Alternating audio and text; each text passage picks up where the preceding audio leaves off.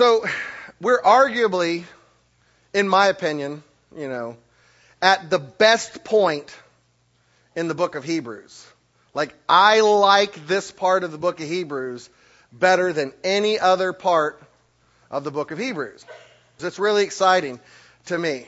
And so as we get going on to this, I've really kind of wrestled with how to present this and how to work through this, because this is actually, what we're going to be talking about today, is actually a rather complicated subject in the beginning of chapter 7 of the book of Hebrews.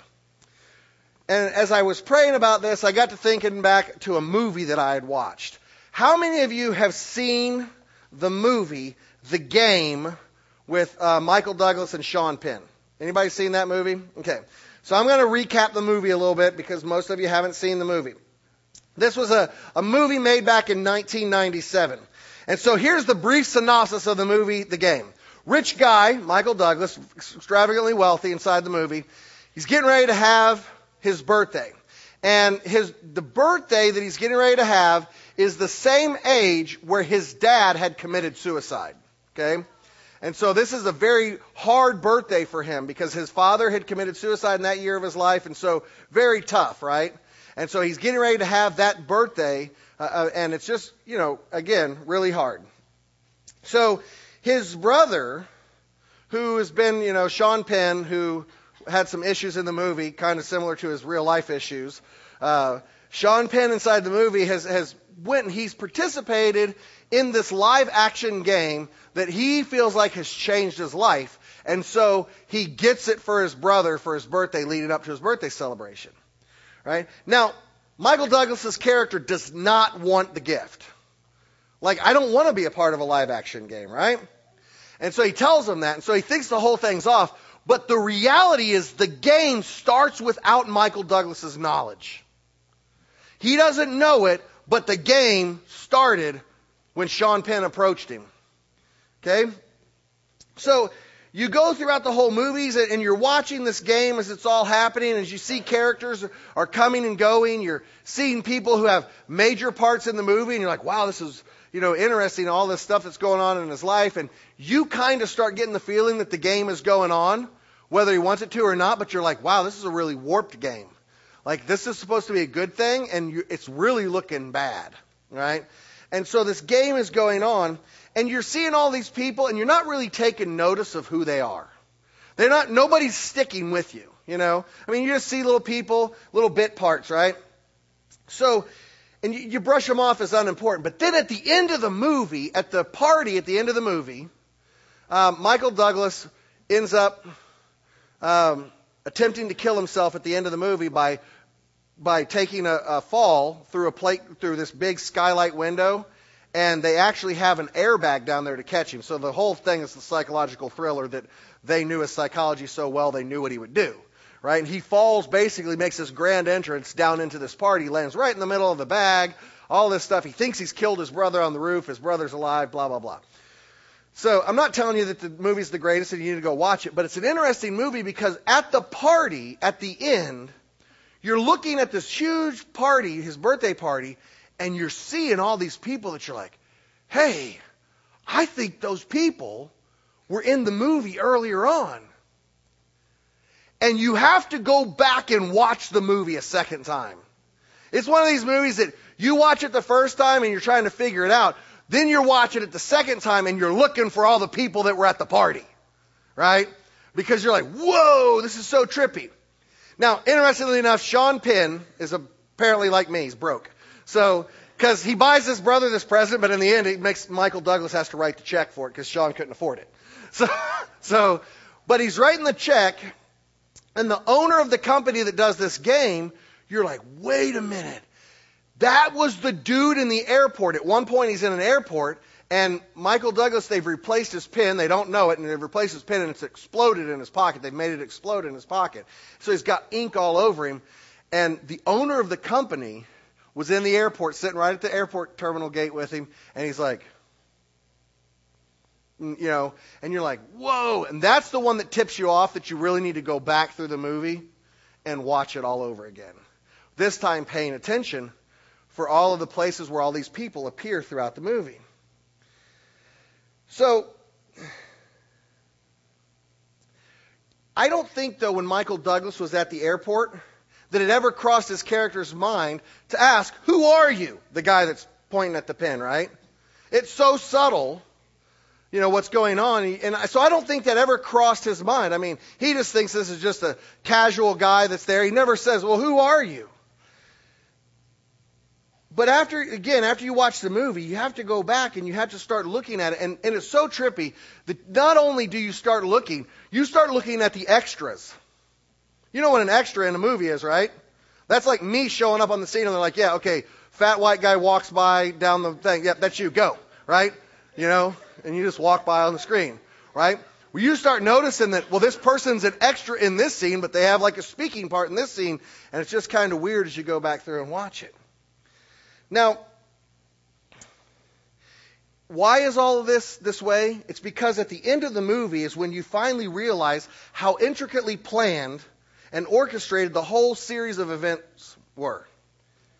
This is very similar to what we're going to be exploring today in Hebrews chapter 7, verses 1 through 13. Now, you're probably going to have a little bit of a difficulty in the very beginning of the sermon connecting the dots with what I'm talking about, the movie illustration versus what's going on here. But I promise I will come back to it and I will show you. But think about it this way, okay? It's the part that you have to go back and watch the movie the second time to see where all these people appear. That's the kicker. That's what clicks out of this passage of Scripture, okay? So let me read this. I'm going to be reading from the English Standard Version. You may be reading from a different translation. That's okay. They're all translations. We don't speak. Anybody here speak Koine Greek? Okay, good. We all have to use translations then. So that's what we're doing here. So I'm going to be reading from the ESV. For this Melchizedek, king of Salem, priest of the Most High God, met Abraham returning from the slaughter of the kings and blessed him. And to him, being Melchizedek, right? And to him, Abraham apportioned a 10th part of everything. He is first by translation of his name. This again is about Melchizedek, king of righteousness. And then he is also the king of Salem, that is the king of peace. He is without father or mother or genealogy, having neither beginning of days nor end of life. But, resembling the Son of God, continues as a priest forever.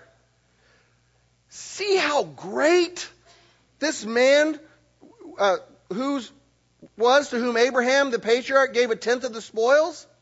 And those descendants of Levi who received the priestly office have a commandment in the law to take tithes or tenths from the people, that is, from their brothers, though these also are descended from Abraham. But this man who does not have his descent from them received tithes from Abraham and blessed him who had the promises. He blessed Abraham. It is beyond dispute that the inferior is blessed by the superior. In the one case, tithes are received by mortal men, and in the other case, by the one of whom it is testified he lives. One might even say that Levi himself, who received tithes, paid tithes through Abraham, for he was still in the loins of his ancestor when Melchizedek met him. I want you to ask the question, Melchizedek, who are you? Let's pray. Father, we want to know what you have to say about Melchizedek. You point out right here in Hebrews that this Melchizedek character maybe has a lot more importance than we've ever thought of. You point out that maybe he's like the owner of the company inside the airport, pointing at his pocket. And so we ask you, speak to us through your Holy Spirit today. Challenge us to grow in you. And Father, no matter what happens today, let us walk away knowing that you love us. And it's in Jesus' name we pray. And God's people said, amen. Now I want to go back and I want to tack in the last verse of chapter 6 before we go on. Because why are we talking about Melchizedek, right? Here's what it says in verse 20 of chapter 6. Where Jesus has gone as a forerunner on our behalf, having become a high priest forever after the order of Melchizedek, right? Now, the author of Hebrews is claiming in chapter 7 that Jesus has a right to the priesthood because of his relation to Melchizedek. This is interesting because we know, if we read our Old Testament, that the priesthood is passed down through the lineage of the tribe of Levi. And specifically, the high priesthood is passed down through the sons of Aaron, right? And yet the author of Hebrews is claiming that Jesus has a right to the priesthood because of who he is in relation to Melchizedek. Now, why is this important that the author is pointing this out? Because the author is acknowledging the problem of the hereditary priesthood. Right? What tribe was Jesus descended from? Somebody yell it out. Say it louder. Who? Was he from Levi? He was from the tribe of Judah. Right? And so you're looking at this, the author of Hebrews, under the inspiration of God's Spirit, right? The author of Hebrews didn't write on their own accord. They wrote as the Spirit of God led them to write. Writes acknowledging, I know that he doesn't have the proper lineage. Right? In verse 4, he does this, pointing out that it's in relation to Melchizedek that Jesus can do this, because he points out that Melchizedek was a great priest. And Abraham affirmed this by tithing to him. Right? Abraham brings a God offering, a tithe, his tithe to God. He gives it to Melchizedek. And we're going to talk a lot more about that next week. Okay? This is pre-law. People who say that tithing is a law requirement do not understand tithing at all. This is thousands of years before the law was given. Tithing is about our heart. But we're going to talk about that next week. And I don't preach on money that often, right? This is where we're at in the book. So that'll come up next week. So I digress. Let me get back in here. All right? Verse 5.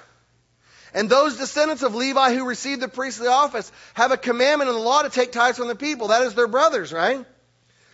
The Levites who are a part of the priesthood are commanded to receive those tithes. Here, you're supposed to take the tithes in. Don't start a problem about it. Just do this. And so, the whole receiving of the offerings to God is a part of the priestly function.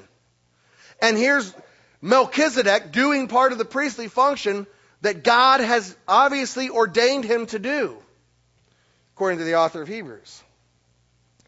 Now, verses 6 through 10, and I know I'm moving kind of quick because I want to get to the better part of this, right? Verses 6 through 10 affirms that only God's representative can receive tithes in this manner.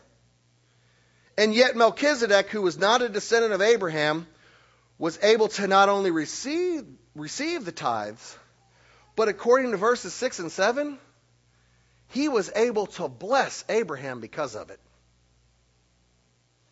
Abraham brings him a tithe, and Melchizedek blesses him. Now, I love this for so many reasons, because Melchizedek appears in Genesis chapter 14, I believe. Right? And if I'm wrong on the chapter, forgive me. But it's really this, it just blows me away. And you're going to read this week in your homework about Melchizedek. Okay? But like I said, it blows me away. Melchizedek receives a tithe. And Melchizedek blesses Abraham by setting before him two things: wine and bread. The communion elements. Hebrews 13:8 says that Jesus Christ is the same yesterday, today, and forever. I said everything when we were during worship, that everything in the Scriptures points to one thing: Jesus. Melchizedek is offered a tithe by Abraham, and he blesses him by giving him those symbols of faith that we've come to believe in, that we've come to say represents the Christ that was given for us, Christ's body which was broken for us, Christ's blood which was spilled for us. The national symbol of Israel, the Passover elements, was actually the symbol of a crucified and risen Jesus. Can I get a witness? Amen? And this is a neat thing. This is why I love this part of the book of Hebrews so much, because it's like, wow, God is really cool. Amen? Right? And he blesses him. Now, the author, I believe, in my opinion, that the author successfully argues that Melchizedek's receiving of tithes and subsequent ability to bless Abraham establishes his priesthood sufficiently. That's the author's argument. He says, he goes through this whole thing about, this is part of the priestly function, and Melchizedek blessed him, and we know that the superior is the only one that can bless the one that's inferior. And so it goes through this whole thing, and he's talking about the supremacy of Melchizedek. And so I think he does a really good job arguing this. Now, you may not feel that way, and that's okay. That's why we're going to give you homework later on for you to read, to wrestle with some of these concepts. But this is important for a couple of reasons. Okay? This is really important to our faith for a couple of reasons. The first reason is that it sets a precedence for the high priest coming from somewhere other than the tribe of the Levites. This is critical. This is critical to our faith because the author of Hebrews is claiming that Jesus is our great high priest and intercessor. And he's claiming this contrary to them, Israel, believing that the priesthood had to come only through the Levites. And he's saying, I know that this looks like a problem, but in reality, there was someone who didn't have his right descent thousands of years ago, who was priest of God Most High, who had the priestly office. This isn't a new thing.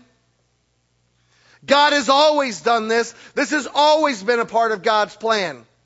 When we started the book of Hebrews back in September, I said to you, the Old Testament and the New Testament are actually far more similar to one another than they are different. That what the Old Testament says applies to Christians today in the same exact way that it applied to the Jews. And that it applied to everybody who's ever lived. And we know this because it tells us in the New Testament, nobody was ever made righteous by keeping the law. The Jews misunderstood what God was saying through the prophets. They thought, our righteousness will be established by keeping the law. But we're told in the New Testament under the inspiration of the Spirit that no one was made righteous by the law. There's no one who got to heaven any other way than through Jesus. You say, well, what of Old Testament saints? Are there any people from the Old Testament that are there? Absolutely. They had their faith in the coming Messiah who had not yet appeared. And God redeemed them with his eyes looking at the cross, knowing what was coming, and knowing the faith they had in this Messiah whom they had not yet seen. And he talks about that in the book of Hebrews, about them having their faith in the promise though they hadn't yet received it. We talked about that already in the first 6 chapters, remember? And those of us who have come along after the cross, God's looking back at it. See, the thing that's so cool about this book, and what's so cool about happening here, is that God is yet again affirming that Jesus has always been the central message of the Bible.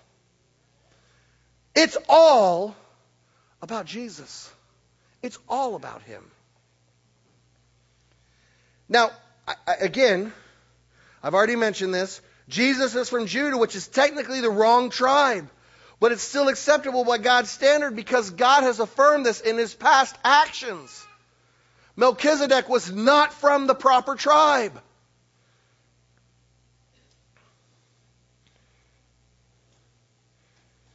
The second reason it causes us that this is important is because it causes us to have to stop and consider who Melchizedek actually is. This is kind of like the movie that I was talking about in the beginning. We're seeing I know this isn't the end of the book, but kind of we're at the end of the movie, right? We see the owner getting the check, and you're like, I saw him somewhere else. This causes us to go back and look and go see what Melchizedek is about. And who is Melchizedek, this guy who had this bit part in Genesis chapter 14? Who is he? And as we go back and we read over it, we realize that this cameo appearance of Melchizedek actually has enormous implications for our faith. What kind of implications? Last week we talked about promises. Amen? Anybody remember that? Amen? Like if God makes you a promise, He's going to keep it. Going to get a witness? Amen? Okay. Do you know that God's been making these promises since the foundation of the world? This has all been promised based on the person and work of Jesus ever since the foundation of the world.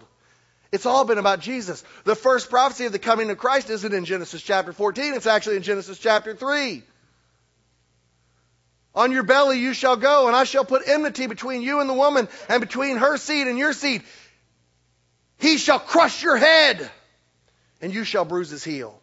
God the Father speaks of the coming Messiah immediately after the fall. Guys, it's all about Jesus. It's all about Jesus. Let that sink into your heart. It's all about Jesus. This has enormous implications for our faith. But let's just talk through some of this stuff. We're going to really pay attention to the first 3 verses now, because that's where I really want to dig into. Verses 1 through 3 show us that Melchizedek is more than a simple priest or a king. He's both. He's both. Right? For this Melchizedek, king of Salem, priest of the Most High God. King, priest. He's a priest king. Now, this may not seem hugely important to you until we wrestle what it means to be a priest king in a biblical context. Okay? It's important to wrestle with it in a biblical context. In the ancient world, it was not unheard of at all for a king to be considered the priest of his God over his people. However, this was never a practice that was condoned inside of Israel. This was not something that was acceptable inside of Israel. God wasn't okay with it. I want to give you the example of a time when it attempted to happen inside of the nation of Israel. I'm going to read you some scripture. I'm going to tell you where it's from in just a second. Saul was still at Gilgal, and the people, this is Saul the king. This is Old Testament Saul, not Saul who became Paul. And all the people followed him trembling, and he waited 7 days. So he's waiting for Samuel to come up, right? He waited for 7 days, the time appointed by Samuel, but Samuel didn't show up to Gilgal, and the people were scattering from him. So Saul said, "Bring the burnt offering here to me and the peace offerings." And he offered the burnt offering. And as soon as he finished offering the burnt offering, this is something only priests could do. Okay? Behold, Samuel came, and Saul went out to meet him and greet him. And Samuel, I could just see Samuel, "Oh, Saul, dude, seriously, what have you done?" Right? He says, "What have you done?" And Saul said, "Well, when I saw the people were scattering from me, and that you did not come within the appointed days, and the Philistines had mustered at Michmash, I said, now the Philistines will come down against me at Gilgal, and I've not sought the favor of the Lord. So I forced myself." So I crossed the line and forced myself and offered the burnt offering. And Samuel said to Saul, to the king, "Oh, you've done foolishly. You've not kept the commandment of the Lord your God, which he commanded you, for the Lord would have established your kingdom over Israel forever. But now your kingdom shall not continue. The Lord has sought out a man after his own heart, and the Lord commanded him to be prince over his people, because you have not kept what the Lord commanded you." This is out of 1 Samuel 13, verses 7b through 14. 7b means halfway through verse 7. Okay? Samuel's like, "Dude, seriously? You just got yourself fired. Your descendants won't sit on the throne. You just got canned because you tried to be king and priest." This was not a normal part. But yet in Genesis chapter 14, we see a time where God blesses this.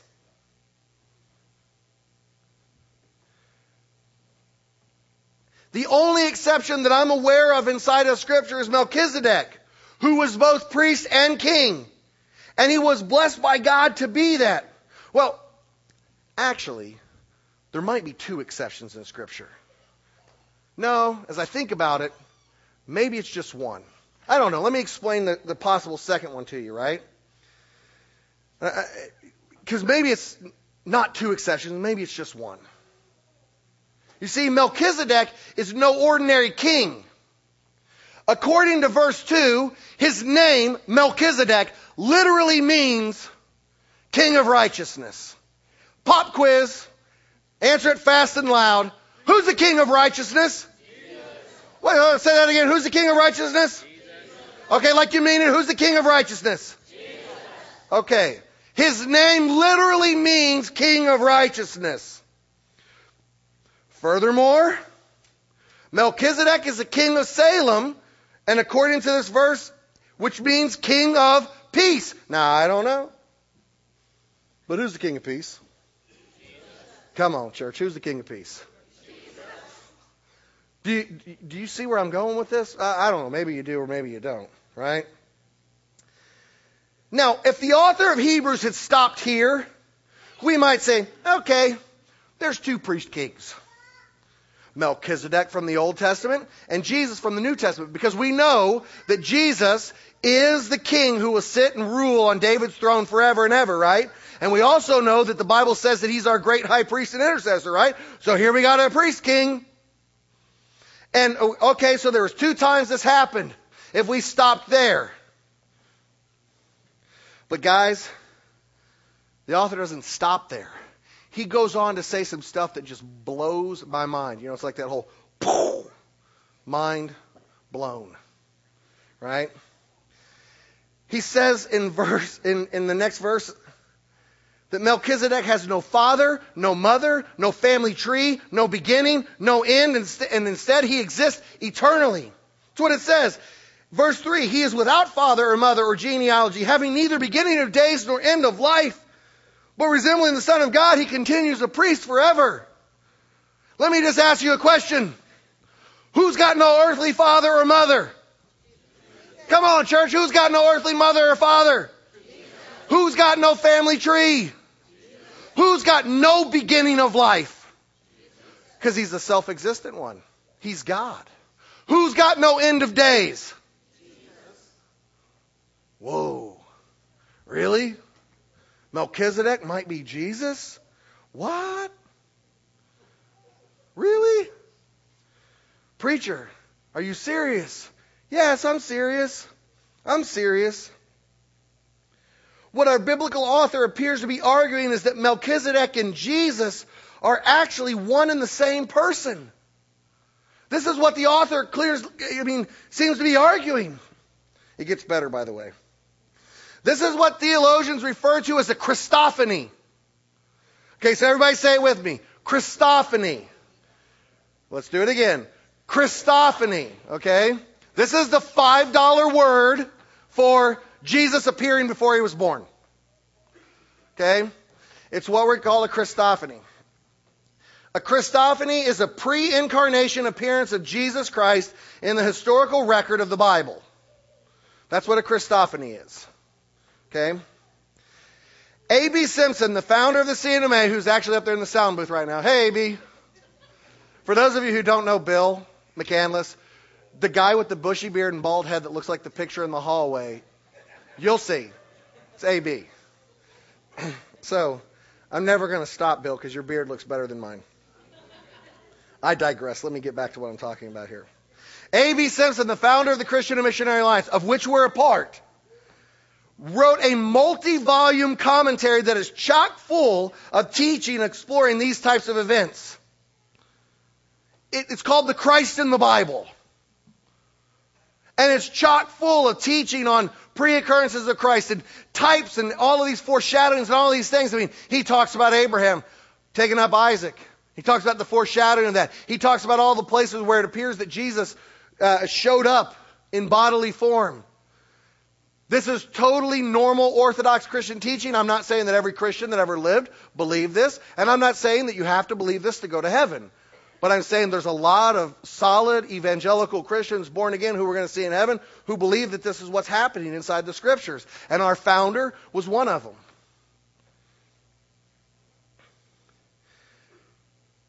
But you say, okay. Just because Simpson believed in these things doesn't make them true. Good point. Thank you for making that point. You're right.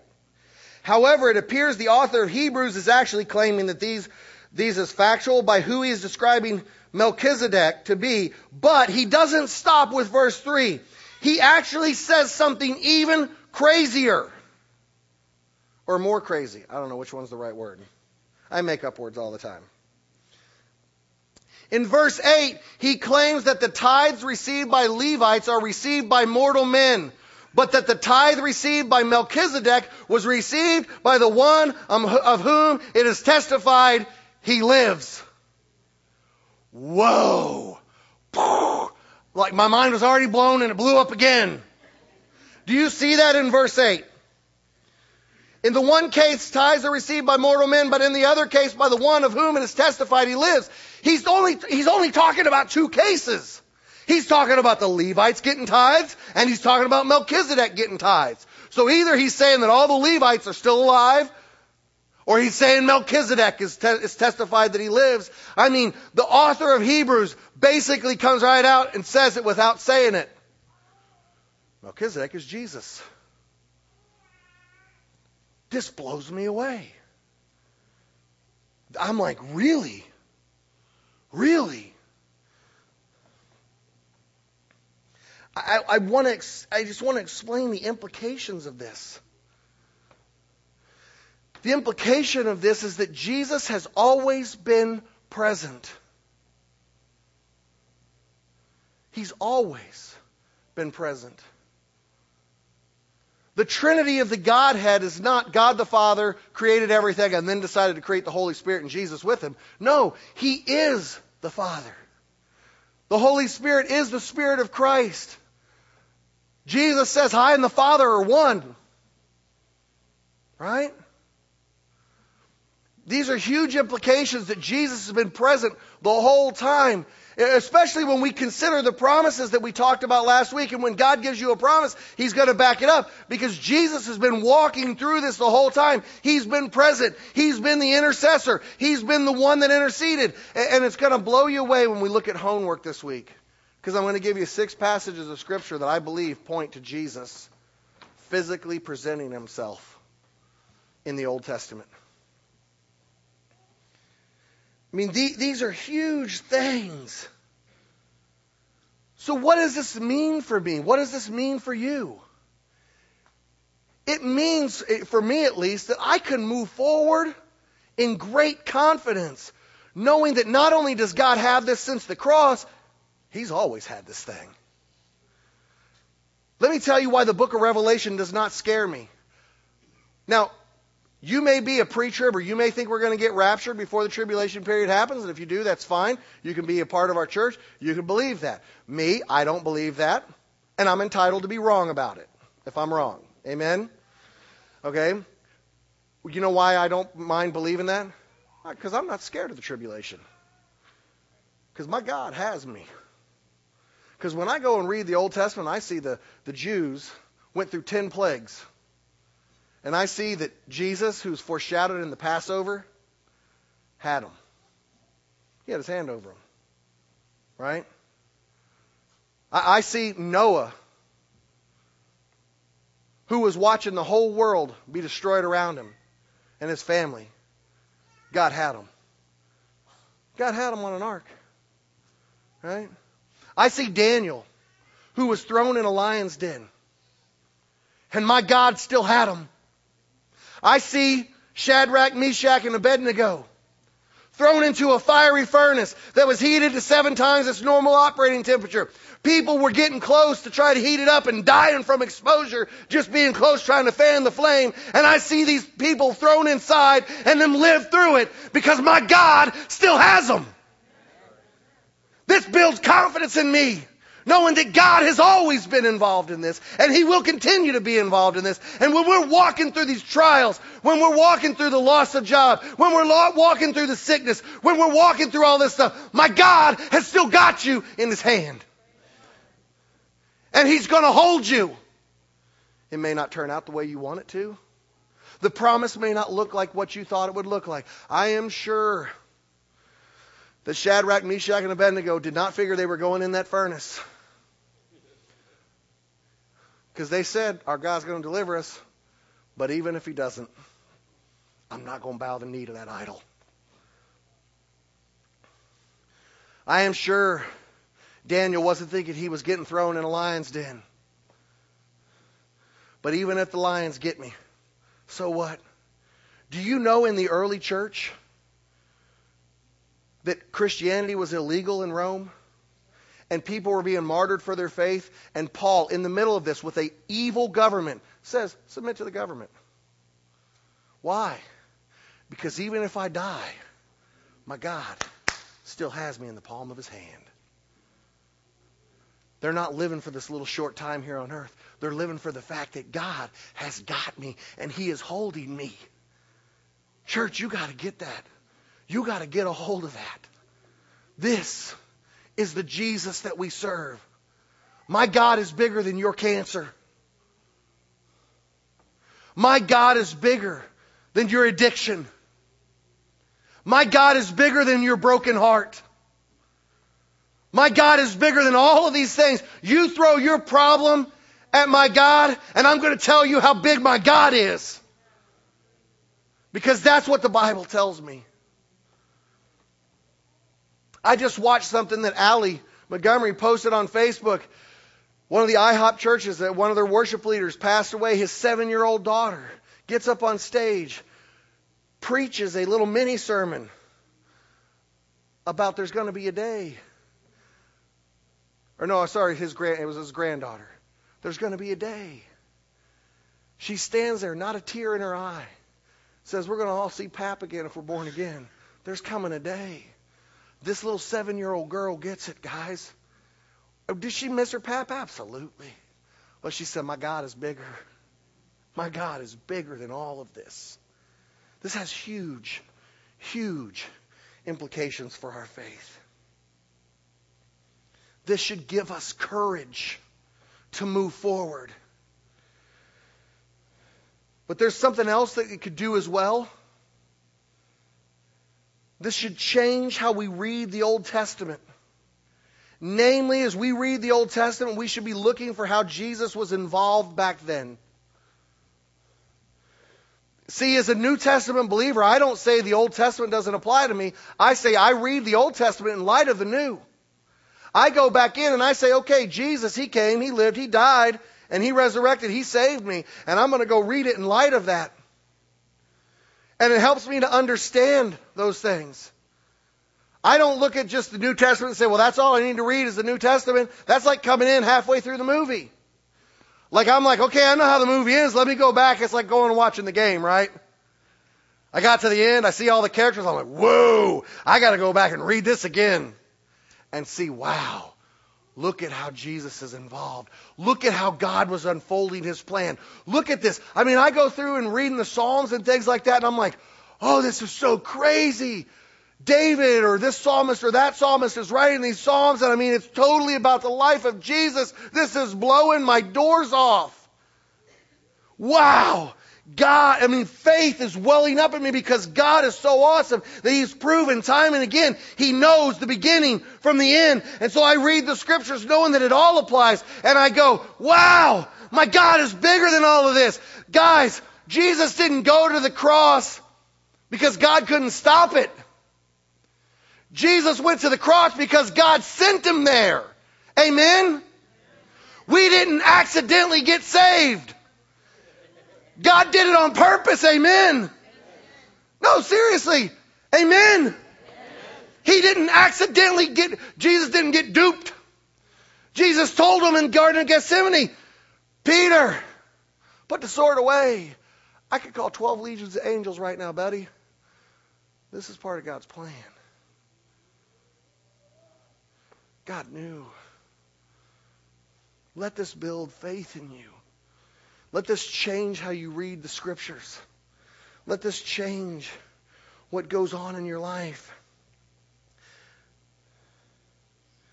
I want to start you off in this new way of reading the Scriptures by giving you 6 places that theologians widely agree are Christophanies. That's pre-occurrences of Jesus Christ. Homework, intentionally spelled H-O-N-E because it's like sharpening a sword. We're honing ourselves, right? You don't have to read these, but I don't want you to take my word for anything I preach. That's just the kind of preacher I am. I could be wrong. So I want you to go see yourself. Genesis chapter 14, verses 17 through 24. Now this one is Melchizedek's story. This one's Melchizedek's story. Tuesday, Genesis 32, 22 through 32. This is where Jacob wrestles with God. Now, if you know the name of what Jacob means, yell it out. Deceiver or heel catcher. He wrestles with God in Genesis here, and he receives a new name. Israel. If you know what Israel means, yell it out. Redeemed. Israel means redeemed. So the deceiver wrestles with God and gets redeemed. Now who's got the power to redeem? I don't know, just wrestle with that. Wednesday, Joshua 5, 10 through 15. This is one of my favorite ones. I love this one. Joshua's getting ready. He's walking out in front of the army of Israel. They're getting ready to go over to Jericho. He's walking along. He sees a man with a sword. He says to the guy, "You for us or you against us?" The guy answers this with the greatest answer in the world. No. Are you for us or are you against us? I'm thinking he's going to answer for or against. He goes, no. I'm the commander of the Lord's army. Are you for me or are you against me? He said, no, I'm in charge. And what does Joshua do? He worships him, the scriptures say. Now, I don't know.